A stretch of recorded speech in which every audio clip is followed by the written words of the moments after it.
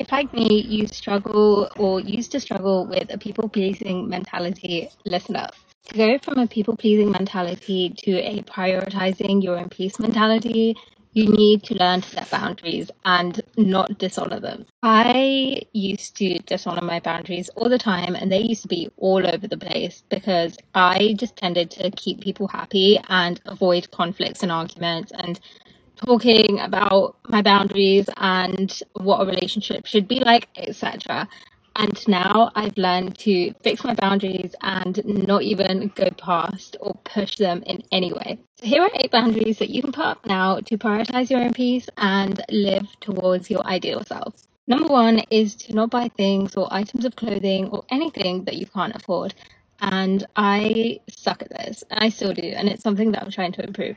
But a good rule of thumb is if you can't afford that piece twice or 3 times at least, don't buy it. And if it's a piece of clothing or an item of clothing and you can't pair it with at least 5 things in your wardrobe, don't buy it. Your finances are something that only you can control, so having the ability to learn financial literacy and know how to budget is something that is so essential. Number 2 is to not push yourself when you are actually tired. And there's a difference between lazy and tired, and it's something to get used to.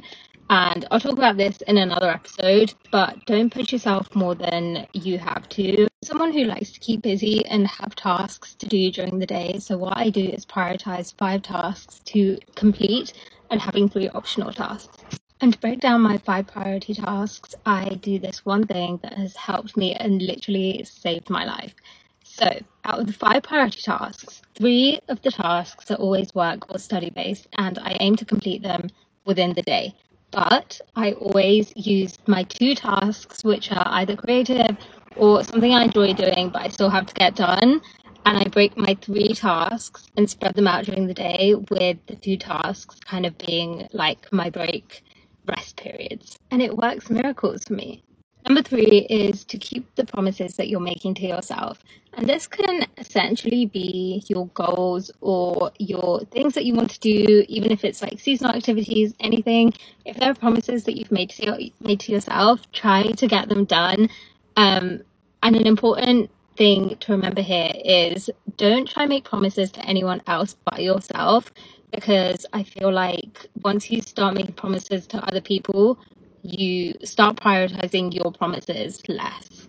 Number 4 is to end any toxic relationships. And this can be romantic relationships, familial relationships, friendships, anything of the sort. If they are toxic and you feel like you've mentally kind of strayed away from them, or I'm not sure how to describe it, but you're mentally just not as there or connected to them as you used to be, I think that's a big sign that you have to recognize to just either end that relationship or kind of stray away from it and keep your distance, because that is just a healthy thing to do. And I think it's just a big sign that it's kind of coming to an end, and you kind of have to start accepting that people leave your life and they are sometimes just there to teach you lessons. Number 5 is to get a healthy sleep routine in place. And first of all, you have to recognize whether you're a morning person, you're a night owl, what time works for you best when you are working or studying. And then get your sleep in around that kind of schedule, but make sure you're getting 8 hours of sleep always. And one thing I do is I don't go on my phone, or I don't have any screen time at least an hour before I sleep. Number 6 is taking some time to honor your feelings and process your thoughts. And I'm going to bring up journaling again, because it's the one way which I prefer doing my journaling and getting my thoughts out. And I'm not someone who can speak here.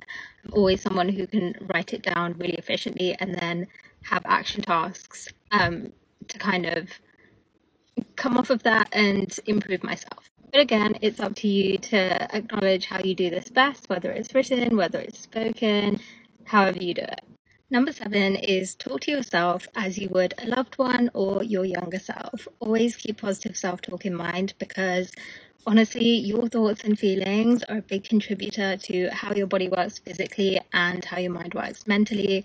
And it is just so important to give yourself grace, even on your bad days and on your good days.